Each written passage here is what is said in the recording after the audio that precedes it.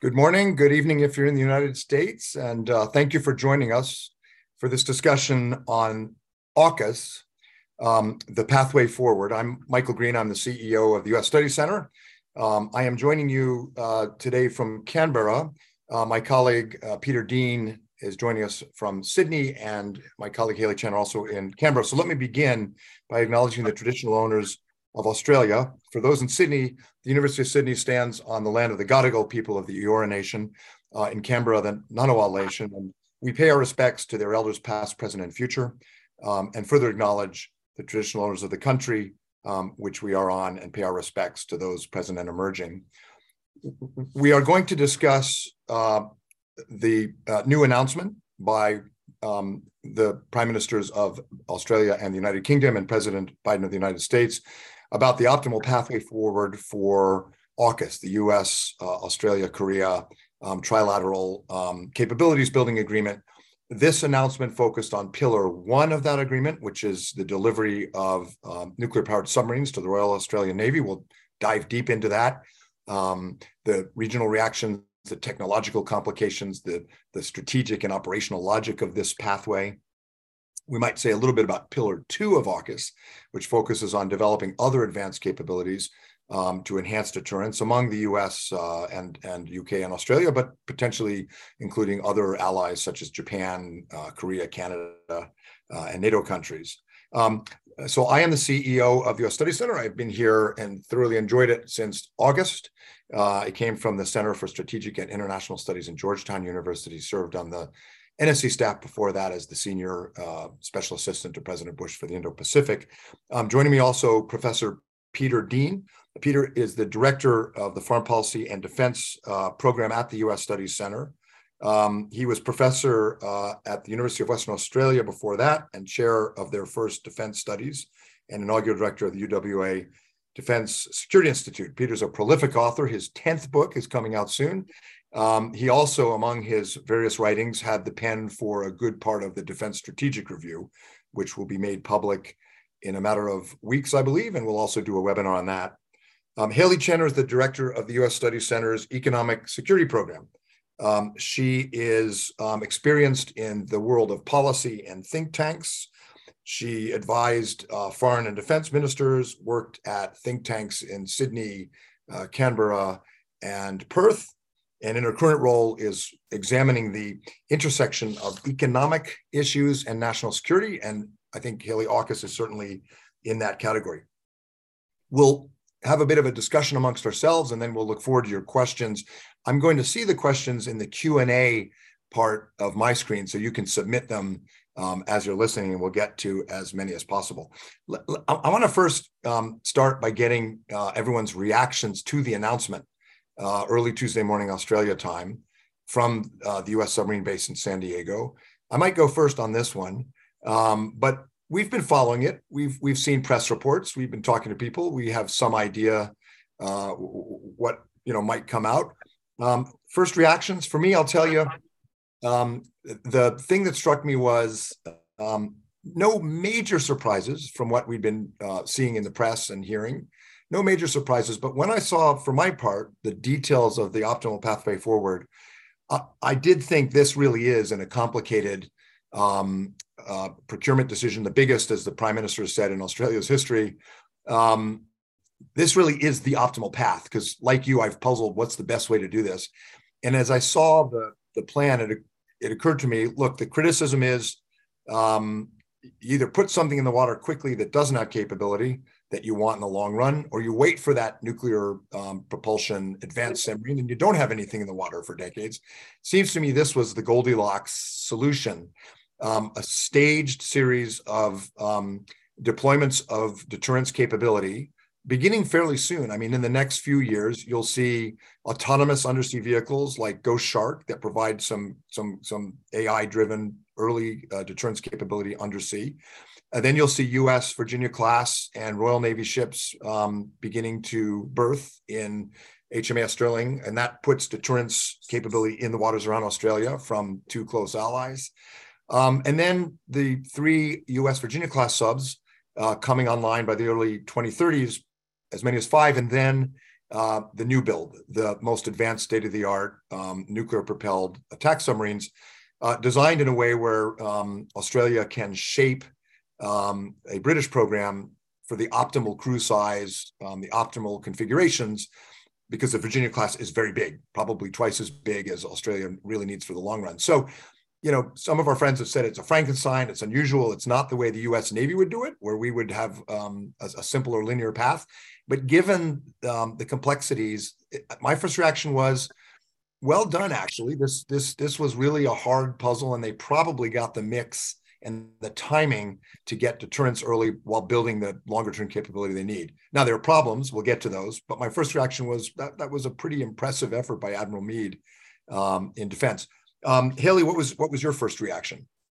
Thanks so much, Mike. And I really enjoy talking about this because it is the biggest thing to have ever happened in the defense and security field, probably since the end of World War II.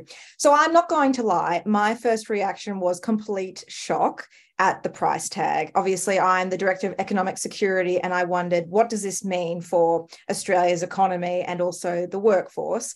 But just the headline figures, $268 billion to $368 billion.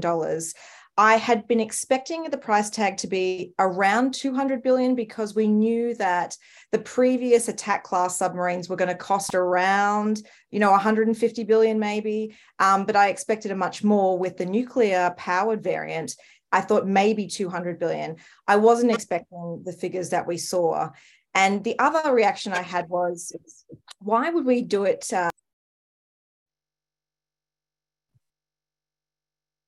Hayley, I think you've hit mute by accident, or someone muted apologies. You. So 100 billion in leeway really surprised me because it's so imprecise.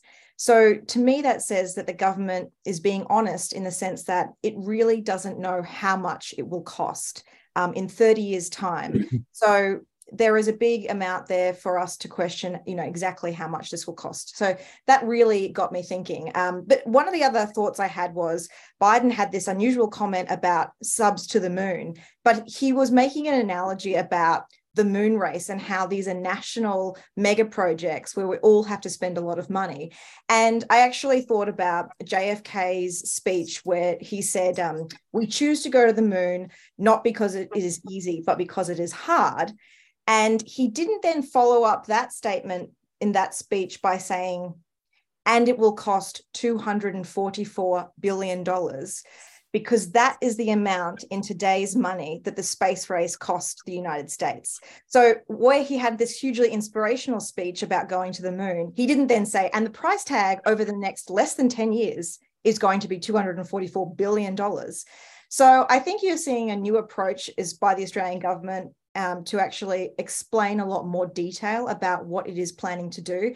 And I think it would be interesting to discuss that a little bit later on about the pros and cons of being so upfront with the Australian public and the world about the costs. So some sticker shock, but points for honesty. Pete, what was your reaction? Look, this was big, it was bold, it was historic. It was very trusting. I mean, the level of trust the three countries are demonstrating between each other, and particularly from the United States sharing such technology in the way that it's announced to do so, but also that that's very high reward, but it also makes it very complex and very high risk. So there's a potential really, really big payoff here for a whole range of things. It's very complex. It's quite high risk. It's a very high risk, and it's over a long period of time. But I think that when I sort of had that initial reaction, then I got to the speed to capability question. So for me, the government had really made it clear, and this had come out in various statements, particularly when Richard Marles said in Paris that there would be no interim conventional submarine. So there had to be a way to get to speed to capability. There had to be a way to get a nuclear-powered submarine quickly. And that was what delivered with the sale of the Virginia-class boats. And that's the thing that in the end really blew me away. The US government, who basically is struggling to build enough Virginia-class submarines as well, the Navy would like to operate more of them, is looking at upscaling their own production to then sell a couple to Australia to avoid that capability gap and get that speed to capability. And that is probably, I think, the whole thing's big, but if I want to drill down on something that's really, really big, is that US commitment to do that. Yes, it's got to pass Congress. We've got to get it through Congress, but I think that's really important.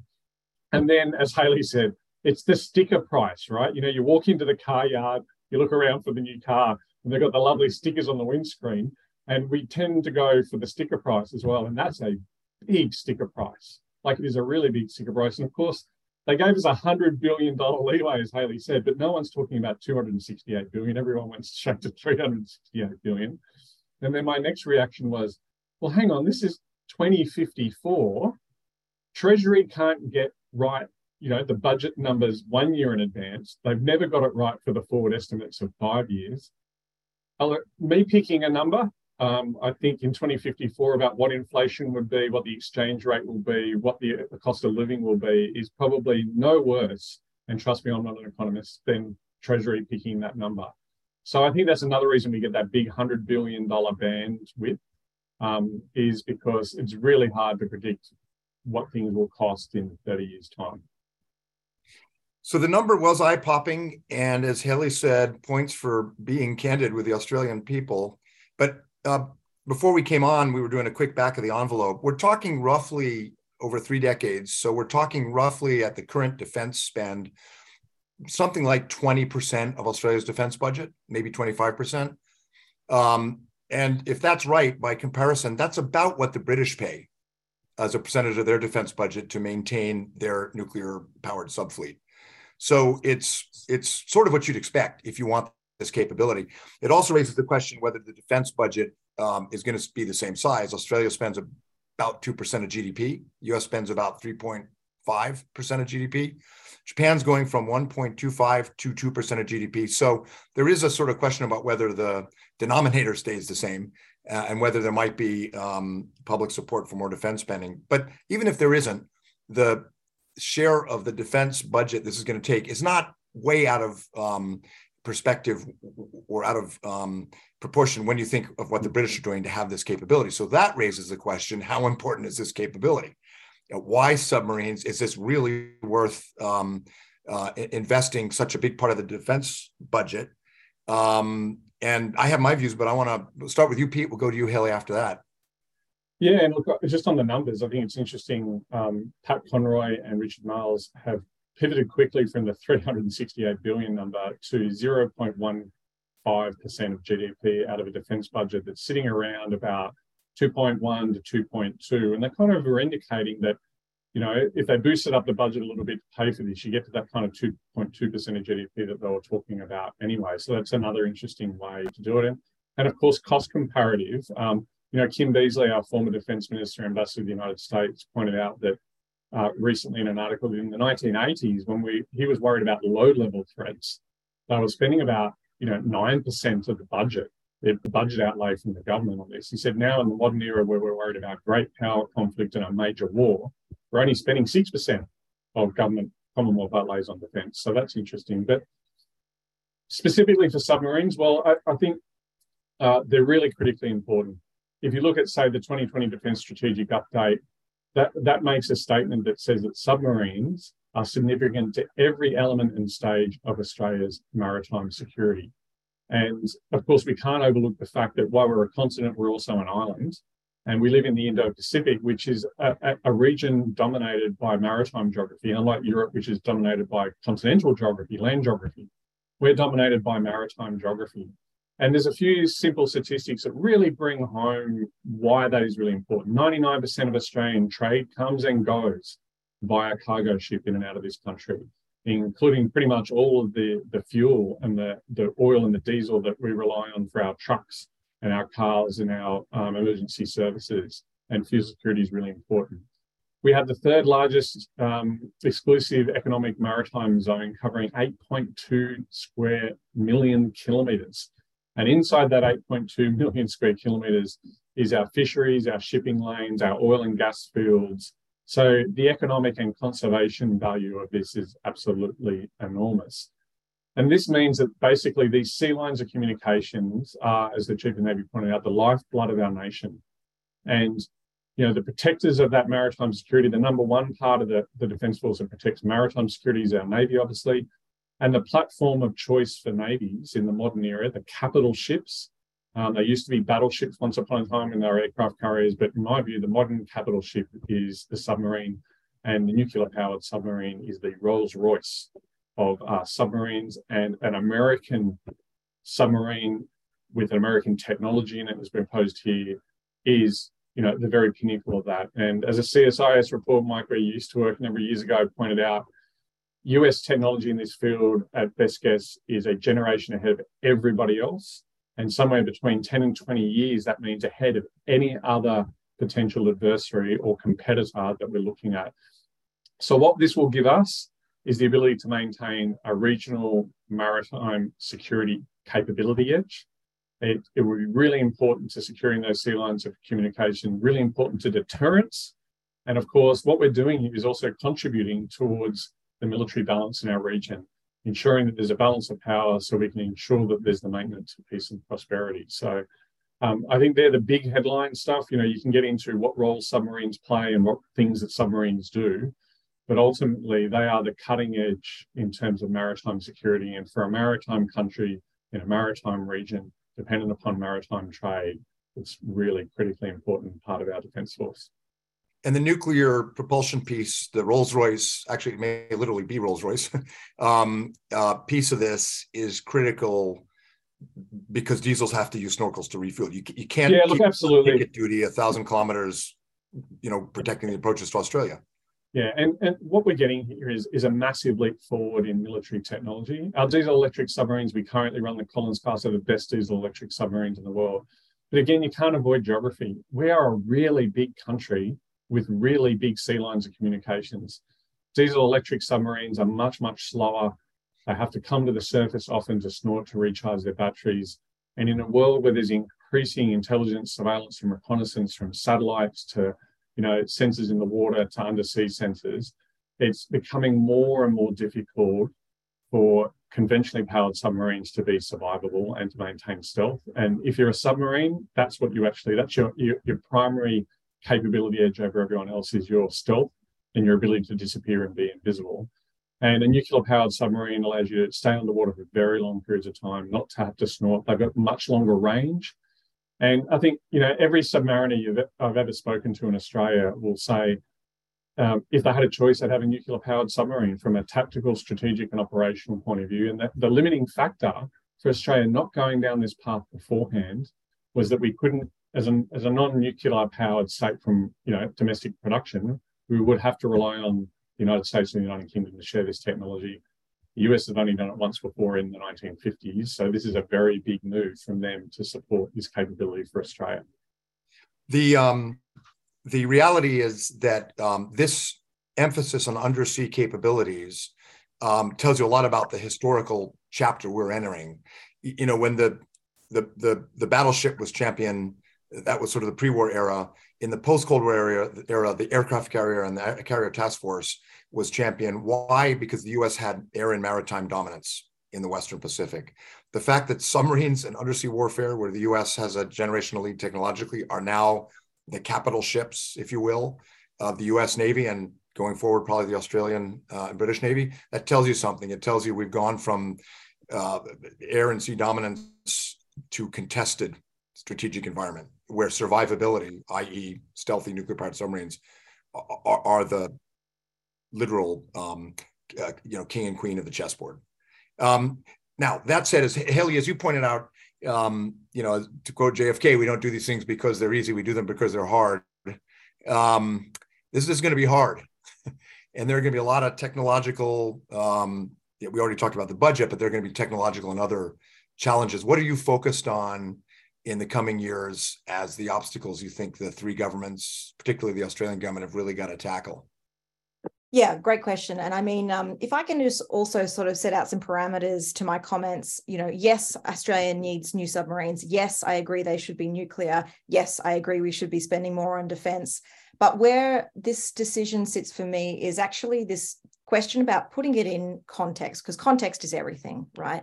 So, for example, I think the percentage of national resources being spent on this, not just one service, but one capability, is probably out of proportion for me with where I think we could be spending the resources. So, for example, where else would you spend the resources? I mean, I did my calculations a little bit differently when the government said defence spending would go to around 2.2% of GDP and that AUKUS would cost about 0.15% of that. Well, that's 7% of the defence budget, so about 1/14. Do I think that we should be spending, 7% of defence budget on this one capability? I would actually like to see the funds distributed not equally between the services, but actually a little bit more to Air Force, I think, than just to this one capability. And one of my other concerns is actually this question around operating two different types of submarines. So we won't just have the Virginia class, we will also have a hybrid that we develop with the UK that we will call the AUKUS class, which sounds incredible. I mean, AUKUS class, that's a really good selling point just as it is. But I do worry about having these two different classes of submarines in terms of how they could be staffed differently, or if we have, missing parts and the logistics around having two different types. I mean, we do get into debates then about how quickly we can actually bring these into service. But those kind of debates aside, I would like to see, in the context of other national spending, where does this sit? And yeah, my view is that I'd like to see it more evenly split to Air Force. And also just to give a little bit of context around some of the other things we're spending on. I mean, the nation is at a point now where we are spending a lot of money on a lot of different things. We've got the National Disability Insurance Scheme that's costing more than 4% of GDP right now. We also have health that's costing, health is 4.5%. NDIS is 1.5%, and also aged care is around about 1% of GDP. So there are these huge costs, and things like aged care are going to cost more in future as well. So I think the point about, this is a 30-year endeavour, we don't see some of these other national requirements expressed over a 30-year period. So it's hard to judge in that sense. But it started a national conversation, I believe, about where Australia should be spending its treasure. And I agree, we do need to spend more on defence. And that's one of the hardest portfolios to champion because it's not a domestic expense. And the Australian public can't see the benefit of it. And frankly, they can't see submarines because they're underwater. So I think, it's great that we're having this conversation, and it's very interesting having the government being so upfront and frank about it. And like I was chatting with Pete about this earlier, no other government says these things about, their capabilities or how much these capabilities will cost. And I also think that raises another really interesting point that the government is doing by being so transparent, which it is juxtaposing its transparency and its openness with China's opacity, and the fact that China is not telling countries in the region why it is they are building their military, why it is China has the world's largest navy now, 340 warships, and also their own nuclear submarines. So I really think it's interesting and clever how the government is doing this. But while I think it will play well in the region like Southeast Asia and the Pacific, and they've reached out to France and they have reached out to China to give China a briefing too, I wonder how it will play out domestically, because a lot of Australians don't know why we need this capability, and they hear the price tag, like we said, and they wonder why they should sacrifice things like health or NDIS or aged care potentially to be able to support this capability. So yeah, it's really lots to unpack there. Hopefully I answered your question. When we surveyed this question at the US Study Center last year, a narrow majority of Australians supported AUKUS. Of course, they hadn't seen the price tag. There are also polls that show for the first time Australians actually support an increase in defense spending, which is interesting. Pete, just quickly on the Air Force question, love the Air Force, but do you think there's going to be some trade-offs in terms of service, inter-service balance of budget? If it were me, I'd rather have the submarines. To me, they're close to existential in terms of national defense, but the Air Force mission is pretty important. Do you think there's going to be a big trade-off? Look, I think it depends on the unknown future about where the costs go on this. And, one of the risks I think we do have with such a large single procurement area, like Hayley said, it does have the potential to eat, the defense budget. We've seen in the past governments who have been saying to defence, that they need to then find savings within defence to offset things. I think the difference for the last couple of decades is the governments and both sides of politics have recognised now that the much greater threat that we're carrying. And there's been an overall indication from the Defence Minister and the senior ministers and the Prime Minister and the government that defence spending will rise above overall. One of the really interesting parts of the short-term budget piece is that the DPM made it very clear that there's going to be no new money in the forward estimates for this program. The attack class money that was set aside for the French submarine that's been discontinued has been allocated this. They've got to find an extra $3 billion. And Defence will have to find that from within the defence budget. And then it's after the forward estimates, the following 5 years, that the number starts to really ramp up and that the government will have to prepare to fund that into the budget a little bit more. The other thing he said is that, the Defence Strategic Review, which I worked on, is going to be made public next month. And the government's made real indications that that will cost more. And they also said that there will be initial savings in that to offset some of these things, and then that will be announced in the budget. So we know they've committed to the Defence Strategic Review public version and the government's response to that document in April. The budget's the second Tuesday in May. So when we get to that gap, I think we'll have a much more holistic view of how they're going to allocate the money between the services and what the balance is. There's lots of wild speculation about what's in the DSR and what the government will respond to that. But I think that balance between the services, the strategy, the approach, and where the nuclear-powered submarines fit into that will become more clear next month when we see that. And then the budget stuff, which is the really hard part. I mean, you can come up with a great strategy, you can come up with a great capability plan. For governments, the big thing is finding the money. And as Hayley said, we've got a rising cost of living, we've got rising fuel and energy prices, we've got NDIS and all this other stuff. But to me, it's like, and I've heard a lot of commentary around this where people have said that, if we didn't do this, we could solve the housing crisis in New South Wales, or we could fully fund this or the other. Well, my response to that is it's like building a house, right? You can build the house and you can have the best backyard if you don't have any plumbing. You can build a wonderful house and give away having windows to have the best lounge room getting around. And to me, if you build the house, and the security part is the front door and the window locks. So you can build a wonderful house to the best of your ability, but not put a front door on it, not put any locks on your window, and then say, okay, we'll take the risk that everyone will just be nice in the neighbourhood and leave us alone. But I don't know anyone who's willing to build a house without a front door or a back door or any window locks on it as well. So it's not about choosing one or the other. I really worry about that analogy. It's, as Hayley said, it's about the balance that how we get, and it's the government assessing the risks and the costs of these things and balancing, because we want the NDIS and we want infrastructure and we want education, but we want defence and security for that as well. So how do you balance those things out? And can I just jump in there too, Mike, because I also had a house analogy and I want to talk about it. So Pete, I completely agree with you, right? Like it shouldn't be an either or choice.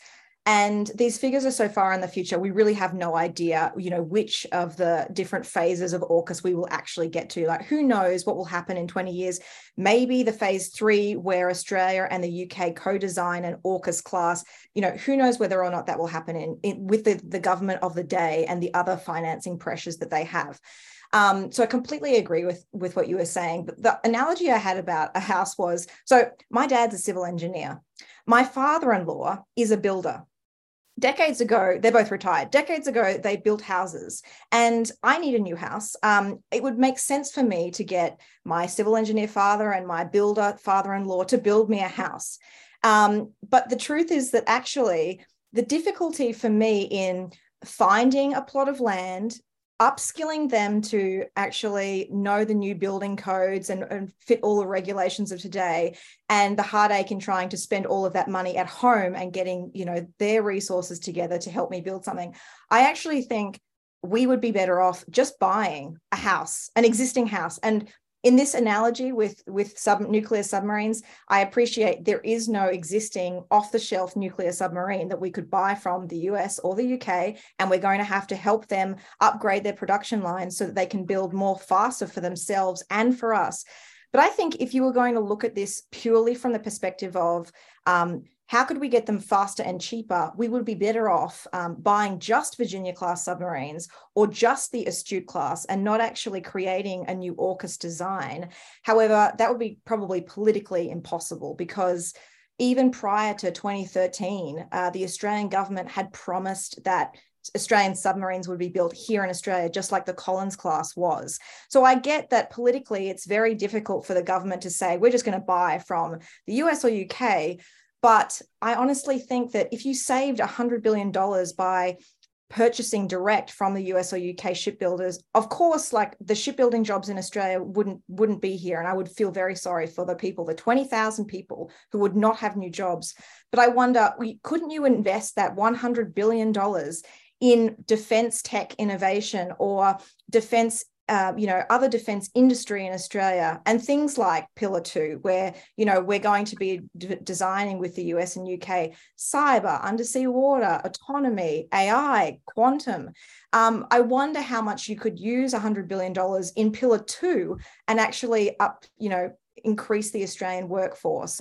Like you look at Australian companies now, we don't have the major tech companies like Meta or Apple or Google, but we do have incredible tech companies that have, been homegrown like Atlassian or other defense tech companies like Advanced Navigation.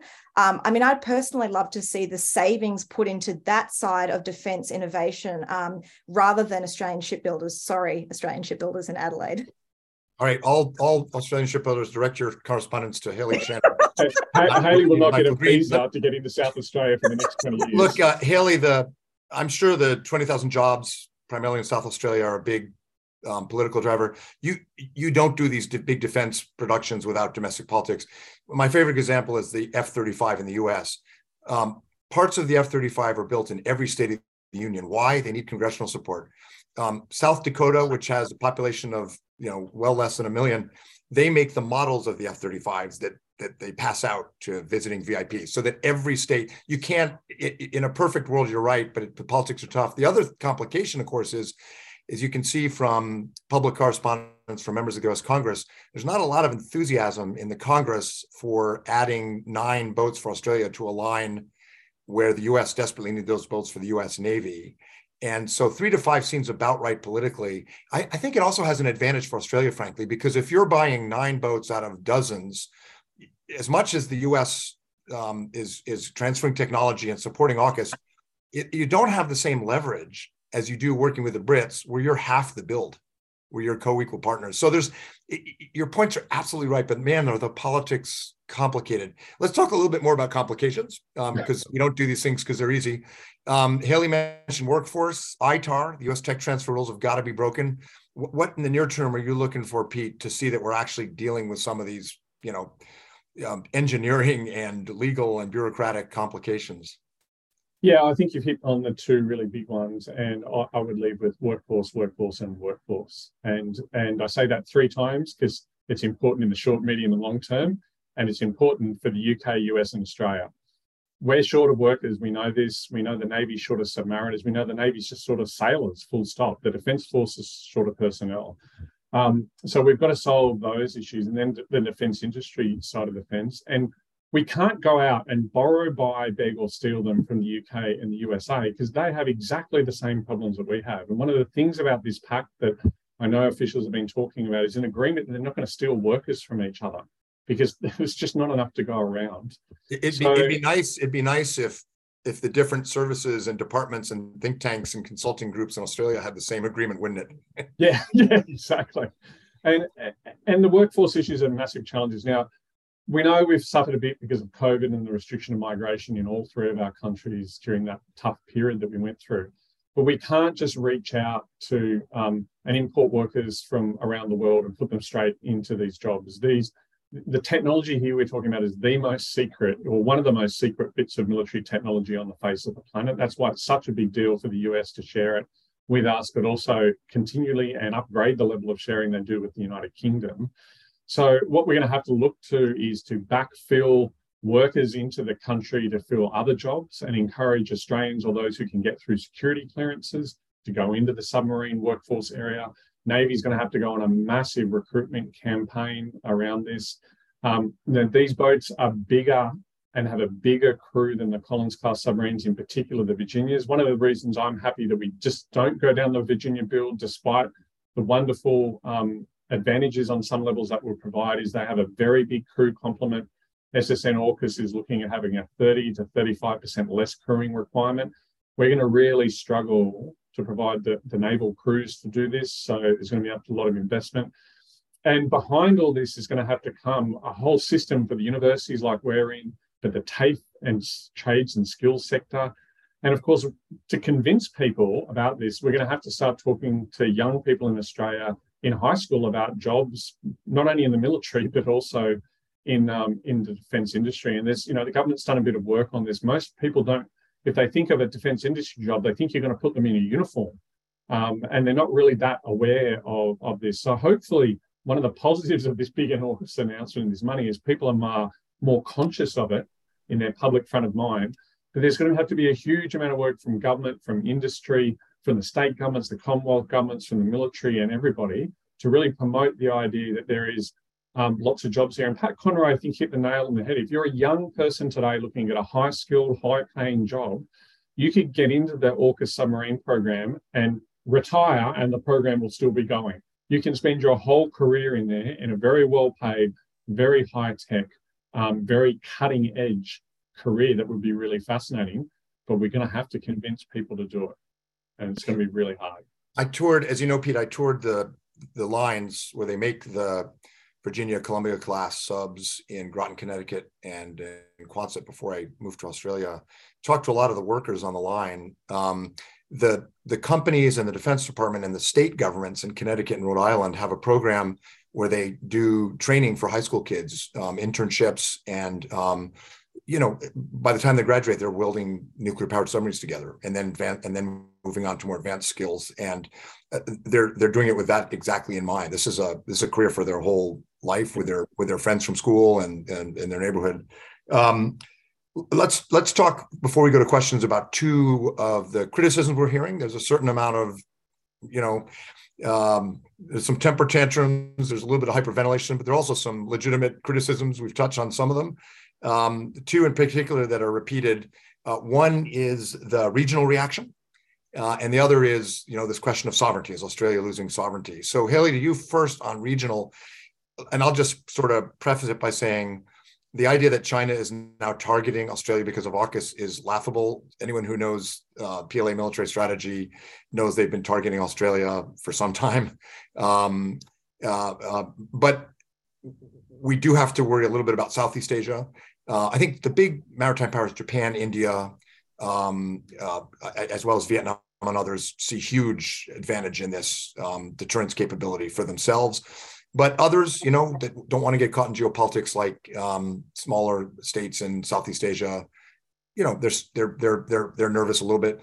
You've served in government. What do you think the Australian, US, UK governments have to do to deal with that particular problem, particularly when our Chinese friends are, pretty actively spreading narratives against AUKUS in the region?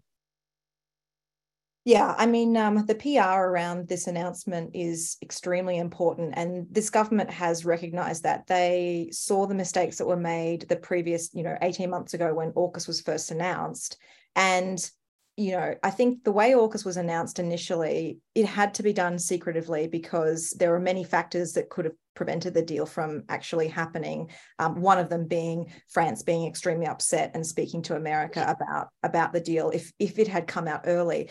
But the repercussions of announcing it in that way that we did 18 months ago was that the region was more shocked about the announcement, and there was confusion around the nuclear aspect, which is why President Biden was at pains to explain earlier this week that it was nuclear propulsion, not nuclear armed. I mean, the word nuclear, everyone is like, wow, nuclear. So I think this government learned the lessons from last time, and it did extensive outreach before the announcement. Deputy Prime Minister Miles said that himself, the Prime Minister, our Foreign Minister Penny Wong, and others placed around 60 calls to countries all throughout the region, Southeast Asia, the Pacific, to France, offered a briefing to China. and that they actually explained all of the details so that countries understood what was going to happen. And that is really showing the respect to the region and also helping bring countries along to understand why Australia is doing this. I think one of the relationships we'll have to manage extremely carefully is the one with Indonesia. Indonesia has always been a challenging relationship for us, and there's been a lot of missteps on Australia's part in the past. So Penny Wong is doing her best to engage the region. All of the trips that she has done to the Pacific and Southeast Asia have been really mending some wounds from the past. I think the next challenge for us will be speaking with Pacific Island nations to reassure them about nuclear waste questions and the fact that Australia will be making sure we keep the nuclear waste on defence land, whether that's new land that we purchase in the future or existing land now, because obviously the Pacific's relationship with nuclear issues and nuclear testing is fraught and brings back terrible memories and current issues for them as well. So that piece is really, really important. And I think it will be more challenging for Australia, the United States and UK going forward to really express really complicated issues in a way that the region understands how Australia in particular fits into this picture and is part of reinforcing the security rather than undermining the security. And in fact, I think some of China's rhetoric around Australia creating an arms race, it's interesting. I mean, I wonder which countries buy into that. I mean, Pete, what do you think about this? Oh, look, this is the most unbelievable element. Just the sheer audacity of China to make statements like this. As you said, just throwing mud at the wall and seeing what will stick. Yeah, absolutely. I mean, they've undertaken the largest military modernization or expansion program since the Second World War, and in a probably dollars term, it has to become close to the largest we've ever seen in the world. China currently operates 59 submarines. They've built 12 nuclear-powered submarines, many of them nuclear-armed submarines in the last 15 years. And by the time the first AUKUS boat is due to be delivered, SSN AUKUS to Australia in 2042, there will be in excess of 70 to 75 Chinese submarines offering in the region. So, if there's an arms race going on, one side is racing, everybody else is sort of looking at that and deciding they might need to make some modest, investment. We're looking at building 8 nuclear-powered submarines against, the Chinese who are looking at having 76. Now, of course, the reason we're doing it is not just for our own security, but for regional security as well. Because if you balance out our much more advanced submarines with the US submarines, the Japanese submarines, and look, to be honest, everybody in the region is building, buying, or modernizing submarines. You can't name a country basically that's got maritime interests in Southeast Asia, East Asia at the moment who's either not modernizing their fleet, expanding their fleet, or actually looking at buying submarines that they didn't have before. So, but for the Chinese to come out and say, when they, as you said, Hayley, one of the things the government's been is incredibly open about this. I mean, we've never seen a defence capability announcement that says, by the way, this number, this 368 billion is the training costs, the supply chain costs, the infrastructure costs, the basing costs, the people costs, the platform costs, the weapons costs, the sustainment costs. This is as close to a holistic notion you can find, but the Chinese are completely opaque. And Xi Jinping in the same week came out and said he's going to increase defence spending by, another considerable amount of money, like more than the entire Australian defence budget is annually. He's going to increase it a layer on layer again to build his Great Wall of Steel. So, in his own words, so he can protect China and ensure that Chinese interests are guaranteed, against those who disagree with China. So, it's wonderful overblown rhetoric. What worries me is some people actually repeat these lines as if they're true, both in the region and also here in Australia at times. So, Pete, before we go to questions, can you unpack the sovereignty question? You hear charges that because Australia would depend on US, UK nuclear propulsion technology, there's a loss of sovereignty. Presumably these Virginia class will be jointly crewed, loss of sovereignty, and so on and so forth. How should people think about the sovereignty question? Yeah. Well, I think it's like an onion. You can peel back the layers. At the very top level, what the government is talking about is this is investment in capability for a maritime country about protecting our own sovereignty. So this is about helping the safety and security, peace, prosperity, and sovereignty of our country. What they're also talking about in the regional context, and Penny Wong has talked extensively since she's become Foreign Minister about travelling in the region, about having states in the region having the ability to make choices free of coercion about their own sovereignty. And they're packaging this up very much in that this is about creating a regional balance that will help those states be free to make sovereign decisions for themselves. So they're playing it at that kind of very broad geopolitical level. But most people are worried about the sovereignty question in terms of sovereign capabilities and control over our military. Now, the PM's been very, very clear.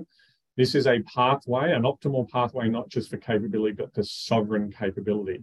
And I agree with Hayley, it would be cheaper to buy these off the shelf from overseas than build it in Australia. That's true. The politics of that, I think, are pretty much impossible unless we build them in Australia. And one of the other arguments about building ships in Australia is about it gives us sovereign control of that capability, because particularly by building them, you also learn how to maintain them and sustain them. And then you have that capacity to build them themselves. Now, we won't build it all. The reactors will come from either Rolls-Royce in the UK or from the United States.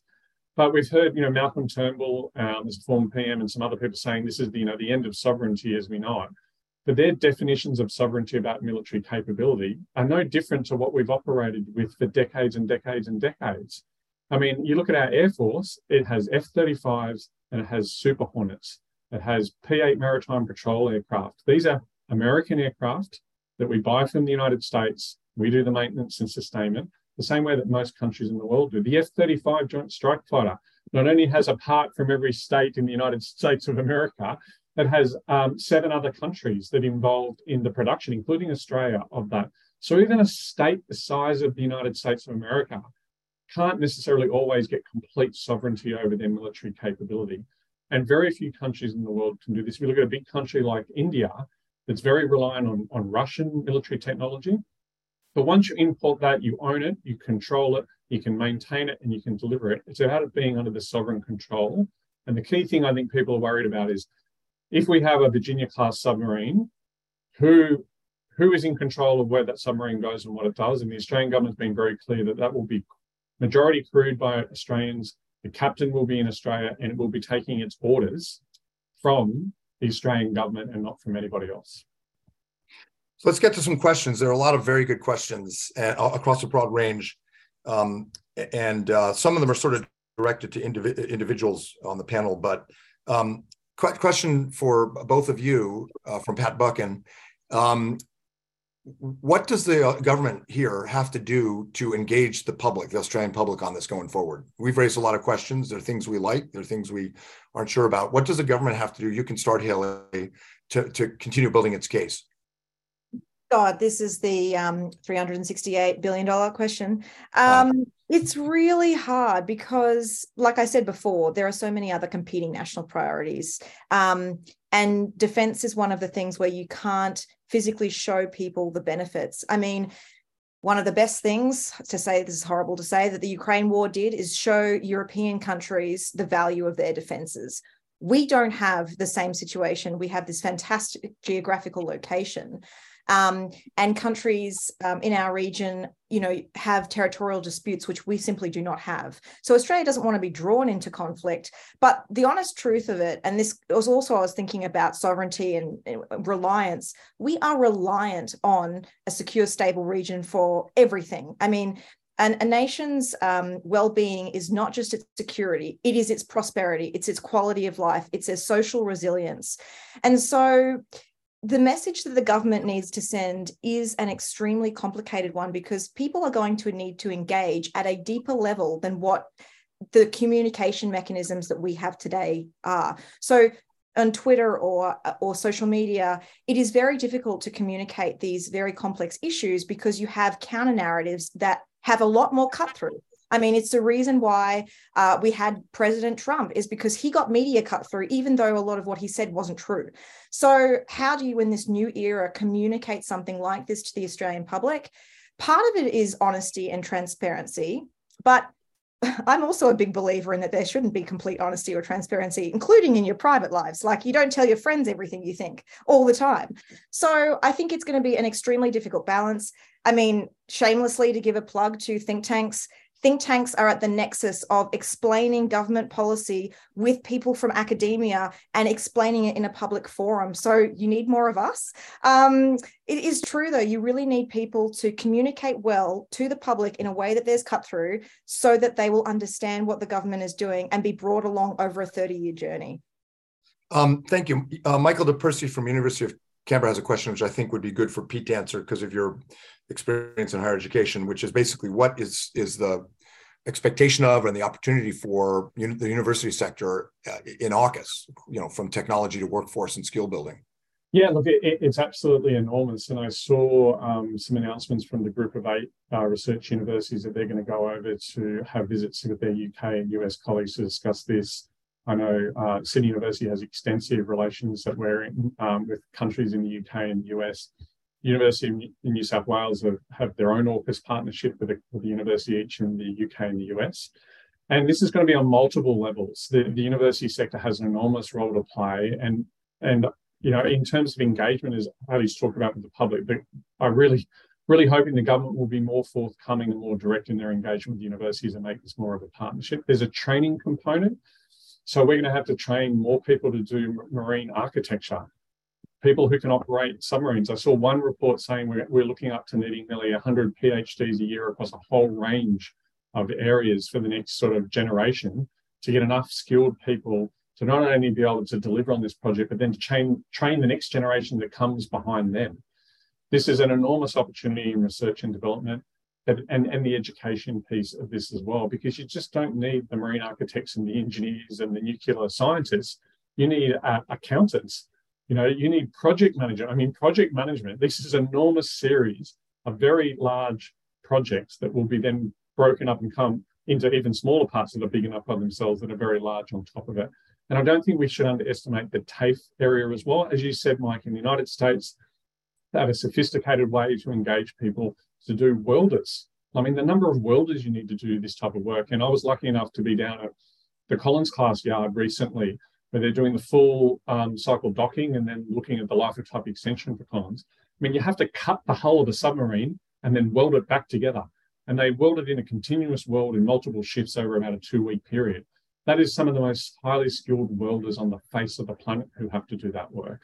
And we have to have not just a current workforce, but a future workforce to be able to train them. So the education piece of this is enormous. And I'm way back at the beginning of my career as a high school teacher. I spent some time as the Pro-Vice Chancellor Education at UWA.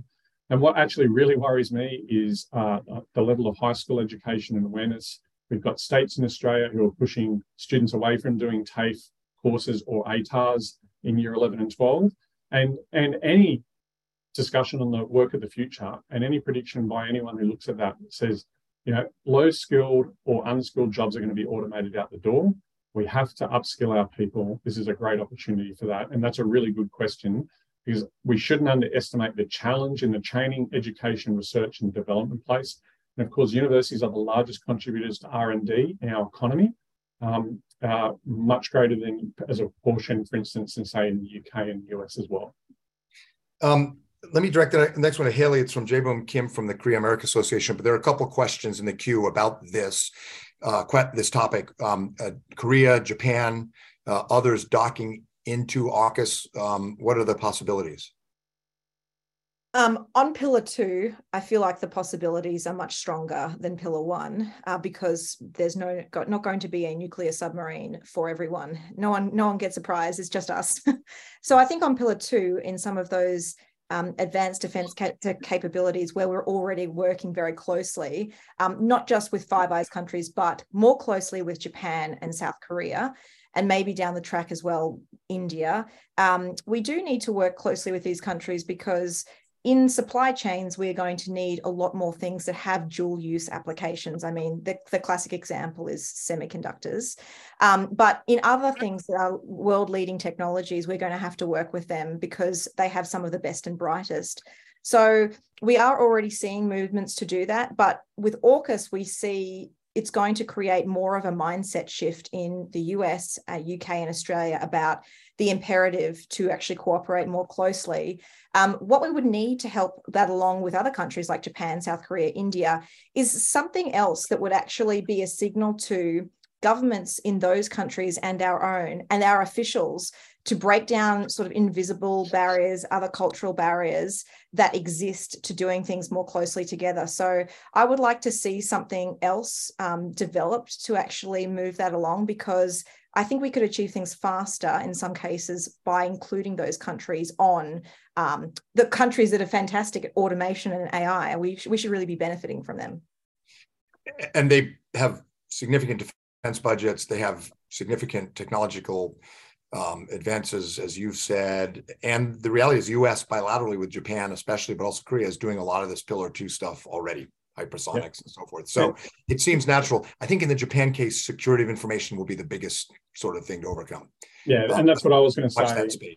The real big thing that those countries need to develop to bridge that gap to get closer to working with us on AUKUS is their own internal security mechanisms, their cybersecurity, their physical security, their counter-espionage work. That, I think the UK and US and Australia are able to do that much easier because we're part of the Five Eyes intelligence network. And that smoothed the way for this technology transfer, and which means we have the highest standards in the world of that levels of secrecy. And so if those other countries can build up their capacities in those areas, it'll make it much easier to bring them into these really critical areas. As Hayley said, quantum computing, undersea capabilities, artificial intelligence, sharing the cutting edge areas of that. There are a couple of questions which I think I'll take on for a minute about U.S. reliability. Will the Virginia-class subs be approved by Congress? Will a future American administration honor Joe Biden's commitment? Look, the reality is, over the life of this endeavor, there are a lot of scenarios for politics in the UK and Australia as well. The US isn't the only country that has unpredictable political outcomes from elections. And as Pete said, this shows a remarkable level of trust. And I think for good reason, despite the uncertainties that elections and politics in a democratic society can bring. For one thing, in the United States, the support for AUKUS and the support for Australia is very bipartisan in the Congress, but also in the public. We've surveyed this at the U.S. Studies Center, and Americans have always been pro-alliance by a pretty wide margin. The big shift in the last 2 years is that Americans now, from 45% to 60%, say Australia's capabilities make America safer. The U.S. needs this for its own interests. We have Five Eyes and other deep historical roots for trust. I'm sure people are wondering, well, what if Donald Trump becomes president again? Or, Ron DeSantis, the governor of Florida, recently got headlines because he was critical of the U.S. commitment to Ukraine. But if you read what DeSantis said, or if you look at how the Trump administration behaved, the right wing of the Republican Party is skeptical about Europe, not about Asia. These are not isolationists; they're Asia firsters. It may not be a very subtle Asia first policy. It may be pretty rambunctious and spicy on anti-China rhetoric, but that I think that the support for deterrence is pretty strong. The complications in U.S. politics are going to be just the general dysfunctional aspects of Congress because of a narrow Republican minority and year-to-year continuing resolutions on our budget. There are a lot of sort of procedural complications, but I think in terms of will, it's pretty robust. If you look at polls, if you look at congressional opinions, if you look closely at the opinions of potential candidates. But look, this is one of the uncertainties about this politics. Quick final question for each of you, 10 seconds each. When we are all on our front porch in our dotage, me and Pete anyway, in 25, 30 years, what will the Australian submarine force look like? Predictions. We'll come back and do a webcast or whatever technology exists in 30 years. Hayley, what do you think? I'm not going to end on a negative note. So that was a hard question for you to give me. It will look better than it does today. We will have nuclear submarines. I think how many, I don't know. I definitely think the US deal will come through. And so I think that we will definitely realize aspects of this deal. Pete? Look, I've got the high level of confidence Hayley does. If you look at the details of this is a good deal for the United States. We're investing in uplifting US capabilities, US shipyards, This is going to then have a long-term boost to their ability to build their own things. There's going to be plenty of US jobs out of this as well. So I think you can sell this, not just to Congress, not just from the security side, but from a whole range of issues. And as you said, Mike, the public opinion view that security of Australia is good for the security of the United States, I think is a real key tipping point. I agree with Hayley. We will have nuclear-powered submarines. The big thing will be the interesting mix of what that fleet looks like. I actually like the deal on a number of levels because there's, again, when you get into the details, so it's 3 to 5 Virginia-class submarines. Why? Because when we do the life of type extensions of the Collins-class submarines, if all those timelines are met, we won't need the extra 2 Virginia-class because we'll have the AUKUS boats and we'll be able to drop off the Collins-class. And we'll actually be able to drop off Collins earlier and only do a full life of type extension for 4 out of the 6 boats. But if that doesn't work out or AUKUS submarine boats don't turn up on time, because everyone knows the risk of defence blowing out budgets and timescales, the option there is to buy additional Virginia-class submarines. So again, there's no capability gap. So it's another reason for that $100 billion flexibility in the price tag is there is multiple decision points coming along. And this is why I'm hesitant to make too much of a guess. I made the note in the Australian the other day, this is the end of the beginning, but we're a very, very long way off from the beginning of the end. The number of decision points for governments is huge. Think about the number of governments in Australia alone between now and elections to 2054. And I think you're right, Mike. People, because of Trump, people are worried about the United States and worried about Trump. Who can think what Australian electoral politics will look like in 2054? Who predicted the teal wave? What will happen on the left of Australian politics or on the far right of Australian politics? And we've also seen what's been happening in the UK. So, but I think if you look back over the arc of our long-term democratic history, we have these movements here and there, but in the end, there's this sort of sensible centre that prevails where we've, in the past, been able to share technologies. All military capability of this level takes 20, 30, 40 years to develop. And we've done this since the Second World War, and I think that will hold through. So, yep, optimistically, we will have nuclear-powered submarines. How many, of what type, and what brand? And most interestingly, I want the Navy to tell us what they're going to call them. Yeah. There's nothing like we don't want SSN boat face. We want, let's get out there and pick some really good names for some submarines. The Brits have a good, record of some really cool names. So let's see what our Navy's going to come up with as well, because this will be one of the interesting PR elements to keep it in the public interest and the public mind. Always very, very important. Look, I'd say very likely there will be the Virginia class. Probably you'll have this AUKUS class. But when we meet in 30 years to reminisce, I think the element that people will be surprised at is the very, very large fleet of autonomous undersea vehicles that comes out of Pillar 2 that constitute the cutting edge of deterrence undersea and keep this region safe. It's not just the 9 or so subs, it's the constellation of autonomous AI-driven vehicles that just make it too hard to consider using force by an adversary against Australia, the US, or our friends. That I think is the future we're looking at. But man, as Hayley said, we don't do these because they're easy. This will be hard. Yeah, go ahead. I was going to say, if I can add a one finger on that, one of the things I didn't mention, the beauty of the nuclear-powered submarine is that power plant to run autonomous systems, to run sensors. Diesel electric boats have very limited battery life. They husband their battery power very carefully. You don't have to worry about that with a nuclear-powered submarine. You can add sensor after sensor, autonomous system after autonomous system, because you've got that big nuclear power plant driving your boat.